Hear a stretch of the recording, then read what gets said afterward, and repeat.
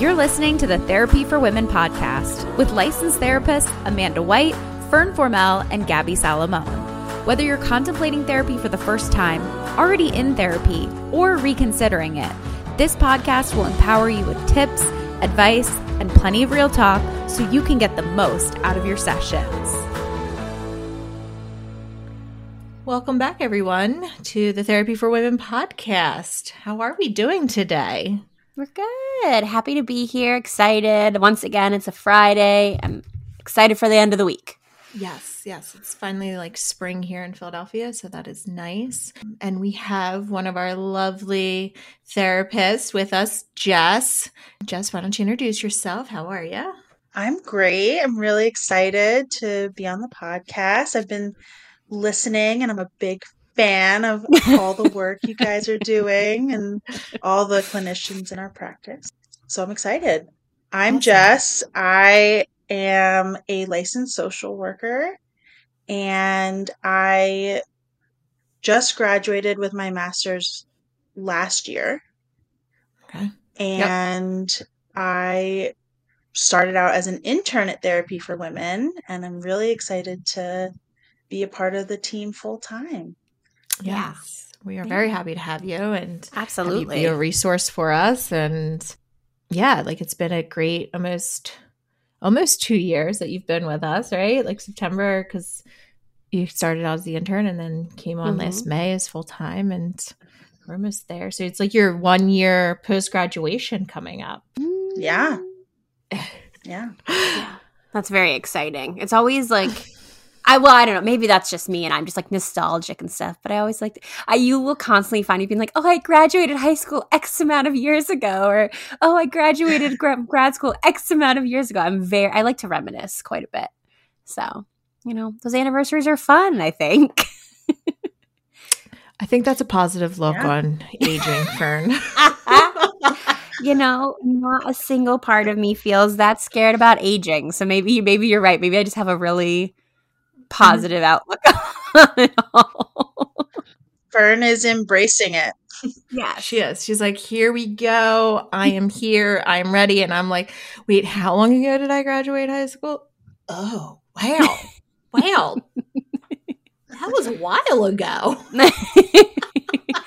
Listen, it's all good things. Look, think about how much you've grown and everything that's happened since then. Even Jess, like for you, like your anniversary is coming up, and like think about how much you've probably grown and all the things you've learned in the last year, even like, But again, maybe that's my positive outlook on life.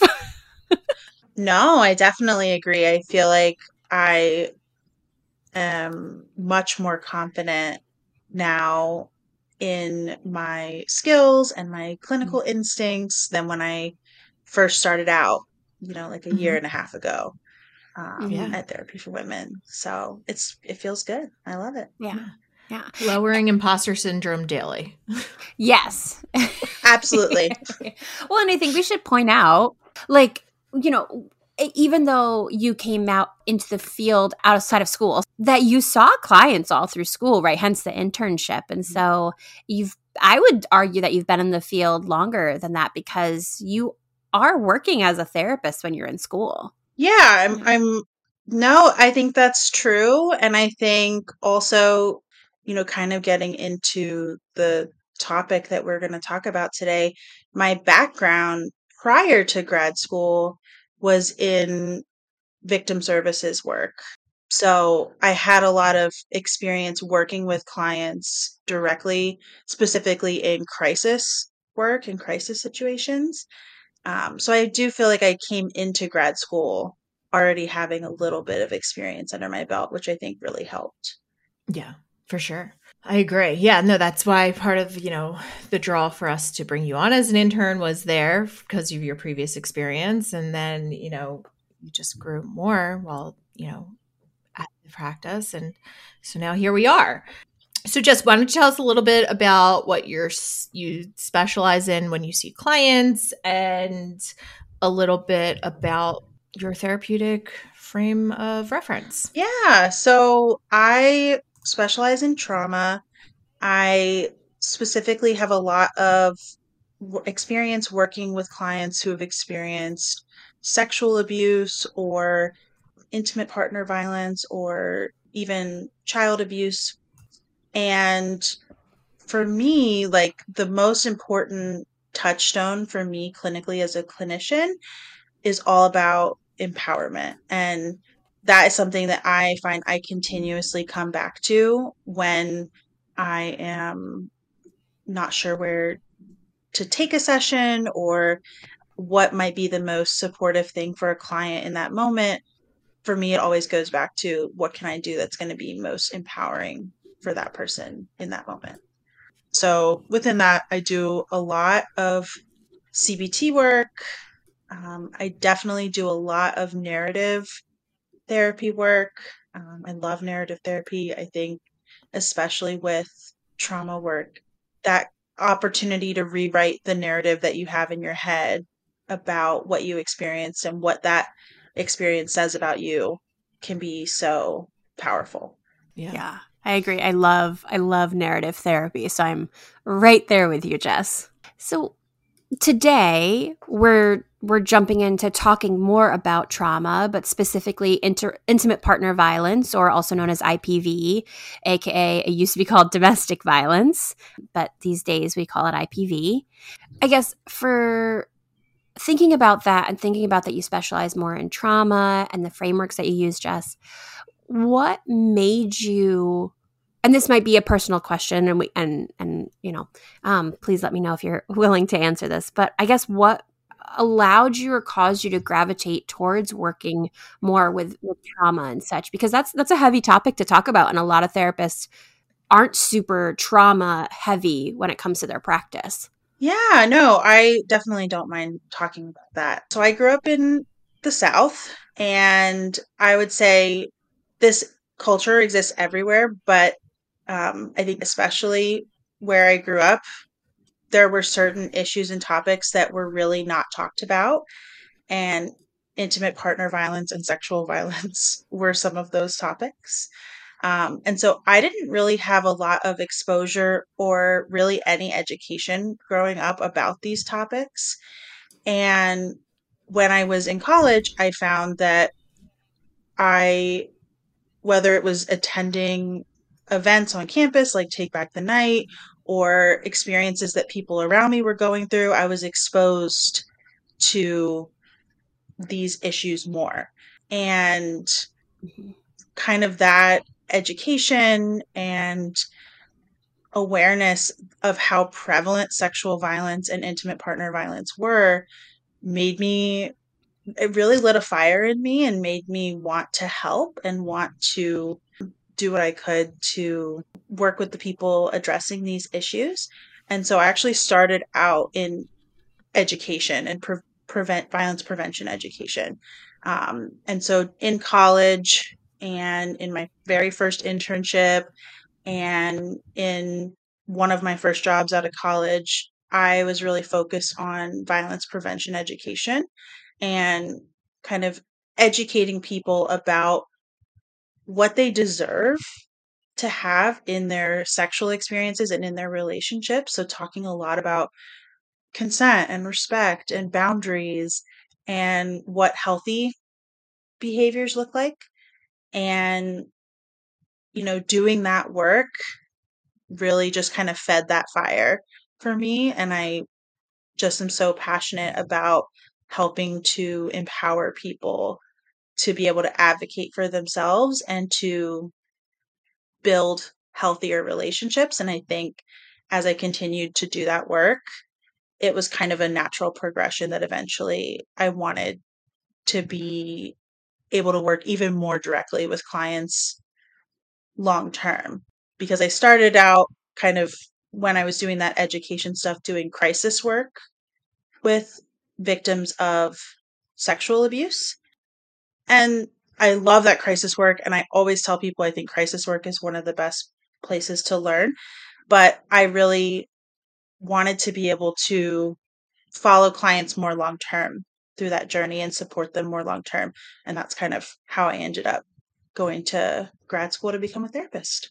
That's awesome. Wow. Yeah.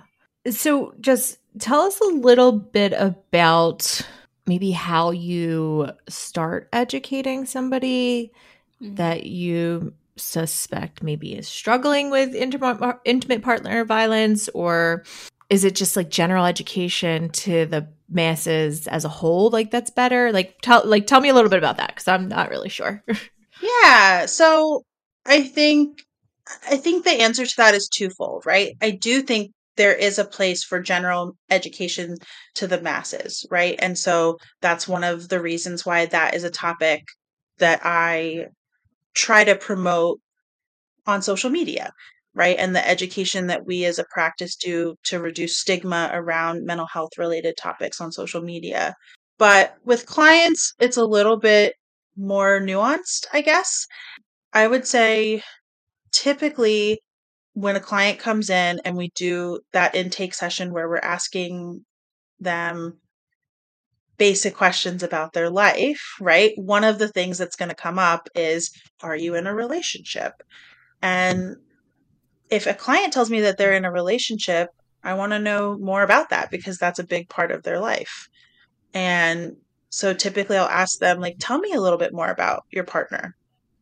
What drew you to your partner?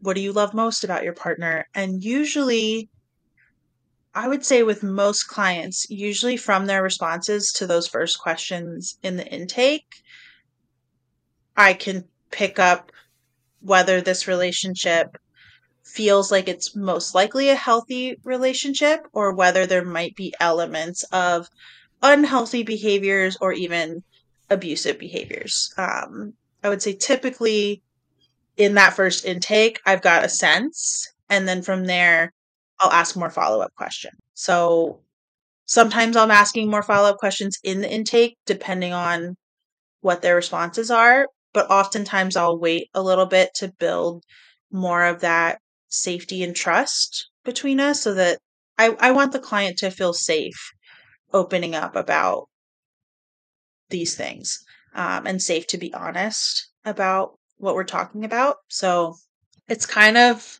like a gut instinct there as to how quickly I'll ask about that. But oftentimes I'll ask them, I want to explore something. Can I give you a little bit of information about healthy relationships versus abusive relationships or unhealthy? And can we see what resonates for you?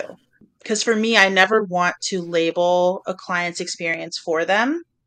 I want to give them the information and allow them to decide whether that label of unhealthy or abusive resonates for them. That for me is a really important of that like empowerment touchstone that I mentioned earlier as a therapist. Yeah, absolutely. And so I guess thinking about what you can pick up on in session, what would be some warning signs that like you look out for, or even that like loved ones could look out for of people that they suspect might be in an unhealthy or abusive relationship? Yeah, I think that's a great question. I think for anyone to be aware of for their own relationships, for friends, loved ones. For me, I think when I think about intimate partner violence or sexual abuse, I think about power and control, right? Like at the most basic level, that is what those types of violence are about.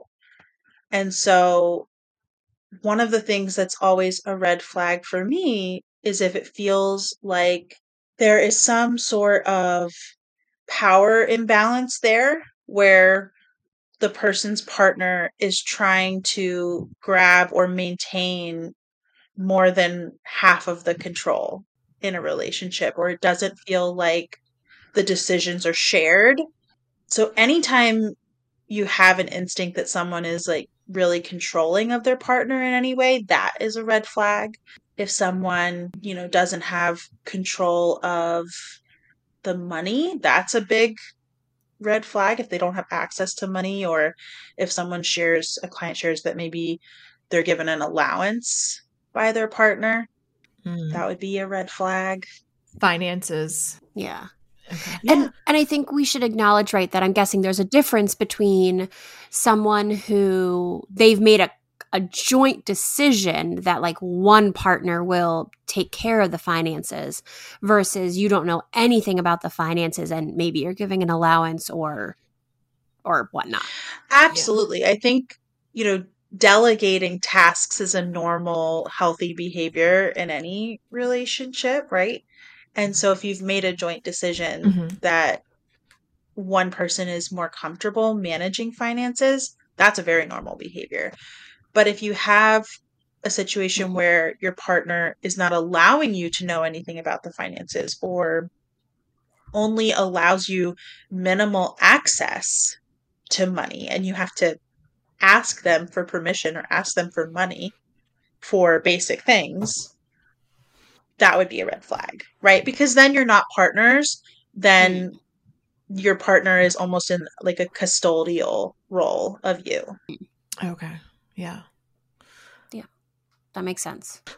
So Jess, with the warning signs, so we talked about control and power. We talked about finances. What other maybe warning signs would be there to look out for? I think if you are feeling like I think kind of going along with that idea of power and control, if you are feeling like you don't have control over your own life in any aspect, right? Whether it's your partner wanting to dictate what you wear or what you eat, or they're making a lot of comments about your body or how you've gained weight or the way that you choose to dress, if they are, if you're finding that they are manipulative in any way.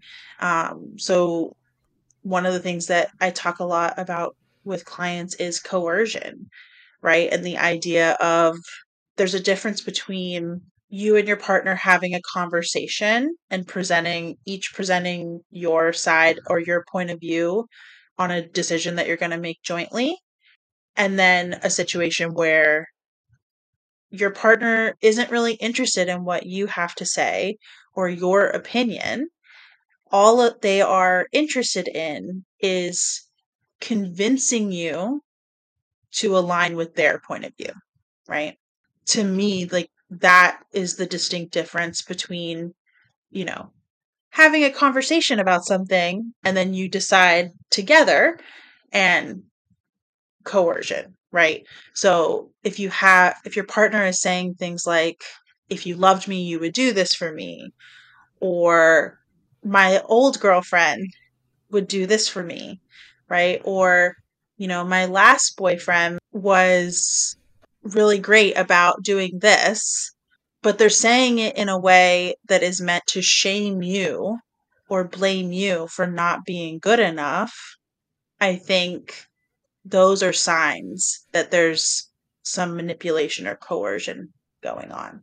Honestly, I think in terms of red flags or abusive behaviors, they're endless, right? Like we could sit here and talk for 2 hours about all of the different ways that I'm sure each of us as therapists has seen our clients either participate in abusive behaviors toward their partners or experience abusive behaviors from their partners. And we could go on forever talking about that. But I think for me, like the basic question is always, if this behavior doesn't feel right to you, if something about this behavior feels icky or uncomfortable, ask yourself, like, what is the motivation behind this behavior? Are they isolating you from your friends and family, or, telling you that your friends and family don't understand you because your friends and family are actually being harmful to you? Or are they telling you that because isolating you from your friends and family makes you more dependent on them and makes you less likely to leave? Okay. Right. So really understanding and reflecting on like, what is it about? Just something that's coming up for me is like people love the term gaslighting these days, right? Yeah. How do you see that and maybe can you explain what gaslighting is to those that don't know, come up in intimate partner violence? Yeah. So gaslighting, I would say, it's been such a buzzword in the last couple years. People are not always using it correctly. For me, the way that I understand gaslighting is you are being gaslit if the other person is intentionally trying to make you believe that you're crazy, right? They're trying to make you believe that your perception of reality is not what really happened, right? So, say your partner was physically abusive in some way, and then later down the line is saying, I never, you know, laid hands on you. What are you talking about? Like, you bumped into that wall or you ran into the door. And they are adamant that they never laid hands on you. And you start to question, wait, am I crazy? Right. And I think that that's the biggest thing with gaslighting is if you start to ask yourself, wait, am I crazy? And that's not what happened, you're probably being gaslit. What about more, I'm thinking more like nuanced situations, which is why I think gaslit gets thrown around a lot. Like when someone's like, well, this was my experience, and someone is like, well, this was my experience. Is that considered gaslighting? Or is that having two different perspectives on something that happened? Right? And I'm not talking about physical abuse, right? Physical abuse is very clear. That's a clear, clear situation. But the more murky stuff. Right. And I think the reality is that like two people can be in a room, experience the same thing, and walk away with totally different perspectives on what happened. And that is normal. Mm-hmm. That's a very normal thing. It's two kids that grew up in the same exact household that encountered the same exact situations, a Christmas morning experience, right? One's going to tell you one thing, the other one's going to tell you the other thing. And then even if you add in like mom and dad, right, they're going to tell you something completely different. And it's all four people have different emotional experience to the same exact situation at any given time. Exactly. So I think for me, the key difference with gaslighting is not that you have a different perspective on what happened, even having, a different perspective on why were we fighting or what was the intention with this action that you made, right? Or why did this happen? But I think with gaslighting, the difference is I am telling you that you are wrong or crazy or making things up in order to manipulate you and have control of the situation. Yeah, I guess like my thing that comes up for me is like when it's like you're putting a request out there and they turn around and like blow up and the request is made to seem like it's a huge ask, right? Like, can you put your clothes away? And then it's like, oh my God, why are you always on me? I always do so much around here. Don't you see that? Why can't you just get off my back? Mm-hmm. And then you're like, wait, I think I just asked you to put your clothes away. Is that a huge ask? And then you start questioning yourself. Mm-hmm. Am I always on him? Am I always doing this? Am I always doing that? And you're like, I think I just asked you to put your clothes away. I don't understand what's happening here. I'll just do it myself. Mm-hmm. Exactly. Or another example that comes to mind for me, Gabby, is, with honesty in a relationship, right? And that idea of, you say you ask your partner, where were you? Why did you come home so late? Right? And they lie to you about it and you find out. And they're like, well, I wouldn't have to lie to you if you weren't so nosy. Or, making it out like you were the problem there for something that is a very normal expectation in a relationship, which is you're going to communicate with your partner honestly about where you were and when you're going to come home. Mm-hmm. Yeah. Yeah, that's so true. And, I think there's just so many like nuanced examples of it. And, if you feel like you're questioning your sanity and then you feel like you have to like have hard evidence as facts of why you're right or like not the crazy one, that's maybe red flag and sign that you should explore leaving that relationship. Yeah. And I think, you know, one of the things that I think is interesting about all of these different types of abuse that we're talking about, but especially about with gaslighting, is that we don't just see this kind of abuse in intimate partner relationships. We'll see this kind of abuse in familial relationships or in friendships, right? And I know, like, for me, that was one of the biggest experiences with gaslighting that I had, was in a friendship that was abusive. And one of the things that I learned from that experience personally, that I have now found a really helpful thing to share with clients, is sometimes you have to have a third party that you really trust to be able to validate that you're not crazy. And sometimes that's a therapist, sometimes that's a friend. I always give, did you guys ever read or watch the Hunger Games franchise? Yes. The first movie. I watched the movies. Okay, well, Fern, I'm gonna spoil Did it not for read you. those books. That's fine. So, spoiler warning for a series that's been out for years. But, you know, in one of the later books, there is an experience where PETA has been tortured and fed all of this misinformation to the point that essentially he's been gaslit so much that he no longer has any kind of grasp on reality. And he is feeling total, which I think is, you know, one of the impacts of intimate partner violence, right? Is that it makes this situation where you feel totally untethered and unstable in so many different areas of your life.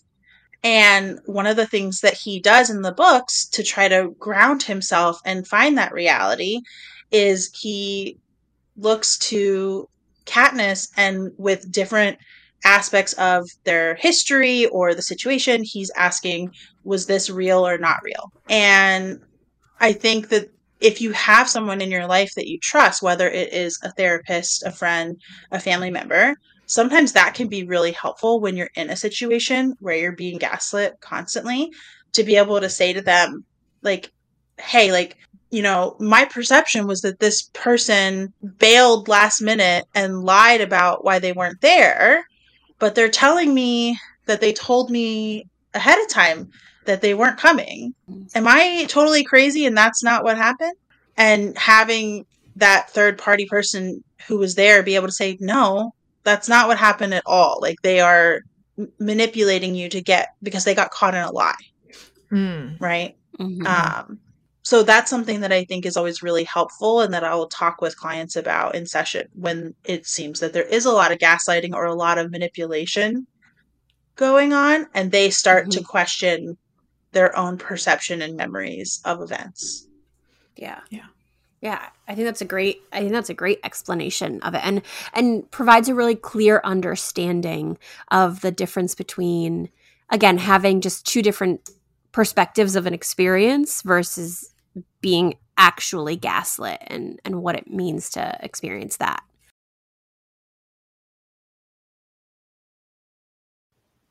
If you're looking for some extra support with your mental health, now is a great time to see a therapist. Our practice has therapists located in 24 states across the country, and we have 3 local offices in the Philadelphia area. Don't let sad girl summer become depressed girl fall. Book your appointment now.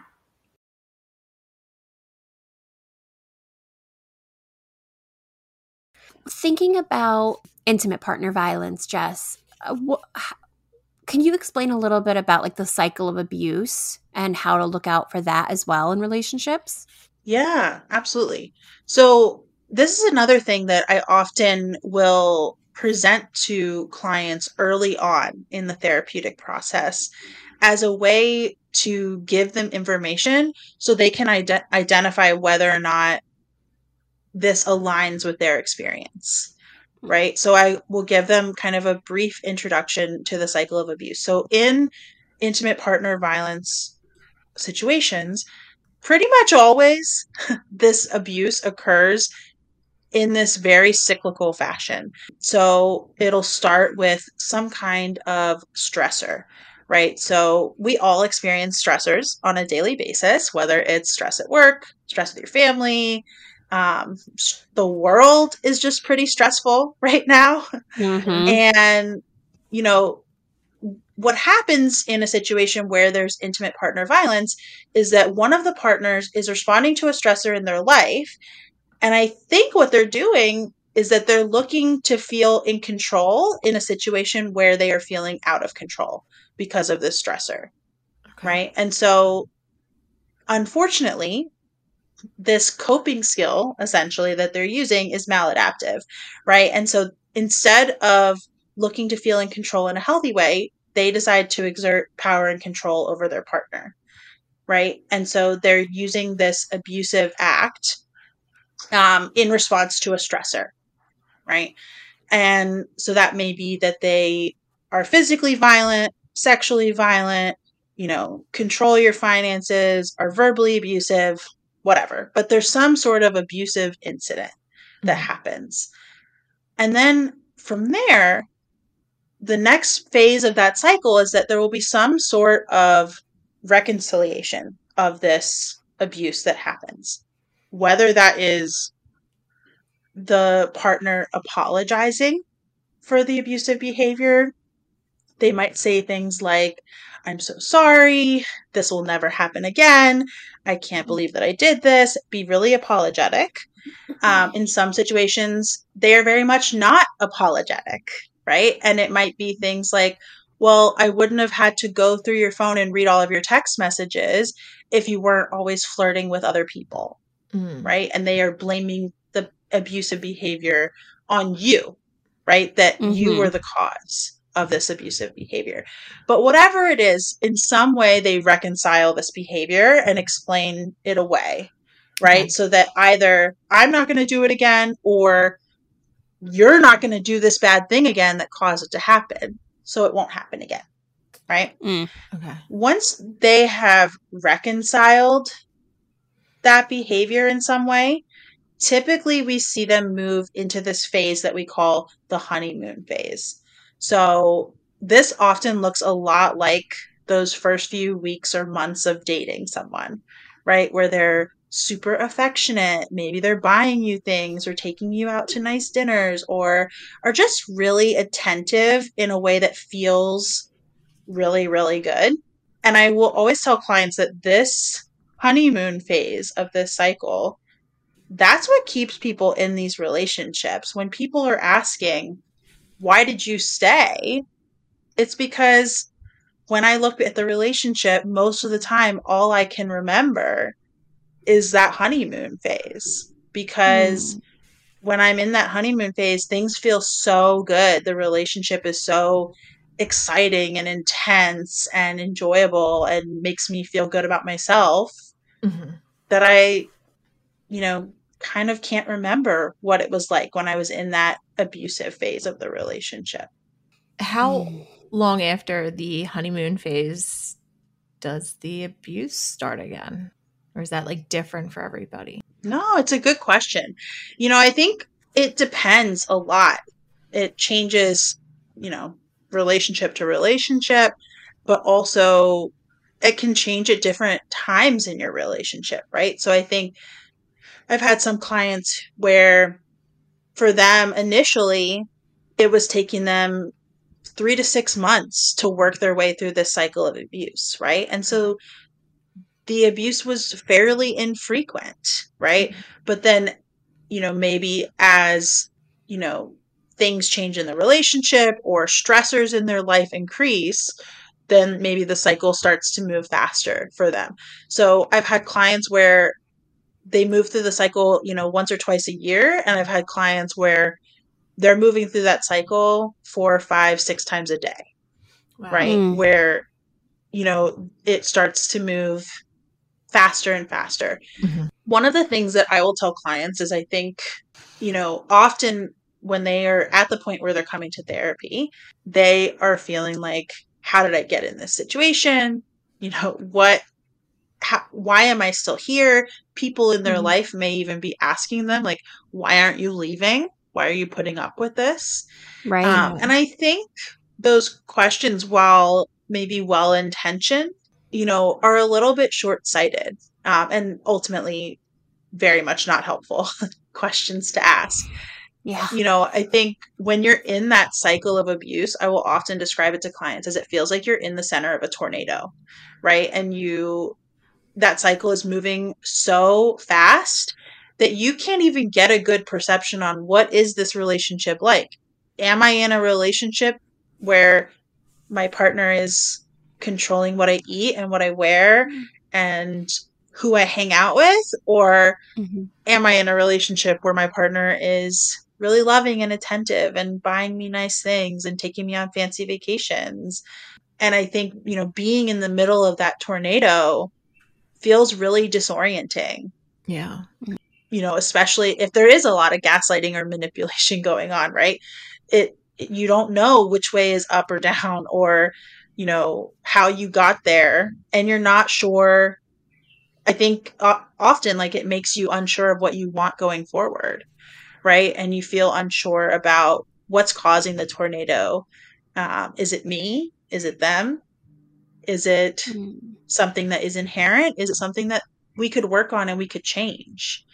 Right. And so I think, once you're in the middle of that tornado, it's really hard to see clearly and hard to figure out, what do I do next? And so people almost Mhm. become like paralyzed in the cycle of abuse. Yeah.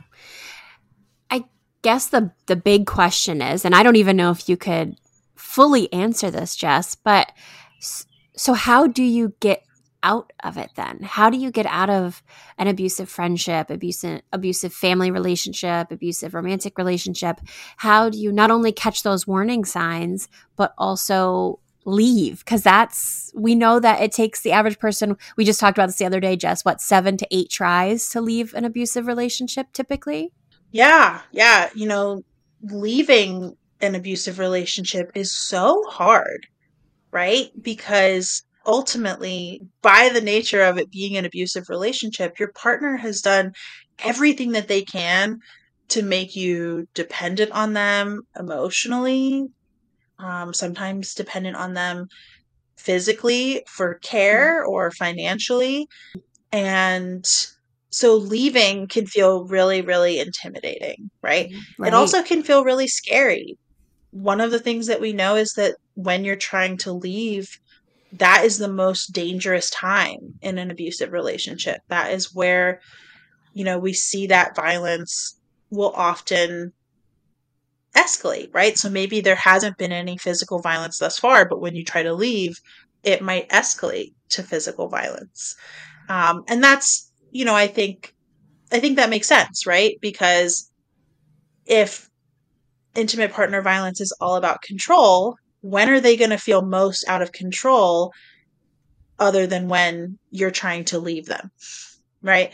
And so they have this strong reaction, and that is where we see these behaviors escalate. So I think it is important to note that that's often the most dangerous time. And I think people who are experiencing intimate partner violence, whether it's physical or not, I think they're instinctively aware that it would be dangerous to try to leave a situation where there's intimate partner violence happening, right? And so, Fern, as you said, on average, it takes someone 7 times to leave, right? And that's usually because when they try to leave, the partner pulls out all the stops on manipulation and coercion and anything that they can do. I'm going to do better, right? Right. Yeah. Like, I'm gonna go to therapy. They almost never Mm-hmm. do. Yeah, they go once and they say like, "Oh, it wasn't a good fit," or like, "They know nothing." Right. Exactly. Yeah. I think you're exactly right, Gabby, right? Like, they'll give you a little taste of what it is that you're looking for as a way to keep you invested and for you to give them another shot, right? And so then you turn around and 2 weeks later you're like, I decided to leave this relationship. How am I still in it? Like, what happened? Right? And it's because you took maybe one step outside of that tornado, but you were still close enough that they were able to suck you back in because you weren't far enough removed. And I think that that's why it takes 7 times, right? Because one thing I will tell clients when they get, down on themselves, there's a lot of shame associated with intimate partner violence or sexual violence, right? Like, that's often one of the main things that we're working on in therapy is combating the shame because it's not your fault if you're experiencing these things. And so one of the things that I will often tell clients is, every time that you make an attempt and maybe it doesn't work, you still learned something from that experience. You have more information now than you did before the first time you tried to leave. And you can use all of that information to make decisions about how you're going to leave the next time. Right. And maybe that will be the time that works. Yeah. It's like almost like when people are like, oh, I never want to be in a relationship again because it hurts. But then it's like, well, being in relationships actually teaches you about like what you do and don't want. The same thing goes for when you leave. It teaches you like how to get better at it, how to stay stronger, how to realize like what you do deserve versus like going back and quote unquote just like taking, the crumbs. Right. And I think oftentimes, intimate partner violence can be so connected with feelings of shame and low self-esteem, right? And I think, one of the most important parts for me as a therapist is that we're working to build up your self-esteem, to build up your self-worth so that you don't deserve to be treated that way. You don't deserve, to be criticized by your partner for your appearance or, not having a high paying enough job or whatever it is that they are using to make you feel powerless in that situation. Like, you don't deserve that. All of us deserve relationships that are built on mutual respect and kindness and wanting to encourage and support your partner in their journey, wherever that takes them. Right. And I think that that is something that people learn in that process of leaving an abusive relationship, right? Like, they learn about what they don't want. They learn what those red flags are. And hopefully they will then notice those in any potential partners in the future and say, I don't actually want to go there. Yeah, hopefully. Yeah. And so I guess if you are a loved one of someone that you're seeing in this relationship, or you might be suspicious that something is going on, how, as a loved one to someone who's going through that, would you suggest that maybe they approach it? Should they do anything? If they do anything, like, what do you think is an appropriate thing to say or do? Just for anyone who's listening, who's maybe looking for some guidance around that. Yeah, I think that's such an important question. It's such a hard one. And most of the time, people don't like the answer, right? Because the answer usually is not get in the person's face and, call out the behavior in the moment and, have this like movie kind of moment where you stand up to this person who's abusing your loved one. Because usually that will escalate the situation when they are behind closed doors, right? That there will be retaliation for that well-intentioned act that you made, right? Yeah. And so usually the best thing to do is you can try to diffuse the situation if you're witnessing it in the moment, right? By saying, hey, like, let's go over here and, grab food or whatever. Kind of subtly separating them to allow time for people to calm down and for things to diffuse. If you're talking about how do I talk to this person that I think is being abused, I think really the answer is do less talking and more listening, right? So I will often tell people, don't tell someone your relationship is abusive, or don't tell someone, hey, your partner is a jerk, right? Because they have been conditioned to have a response where they are going to then defend that partner to you.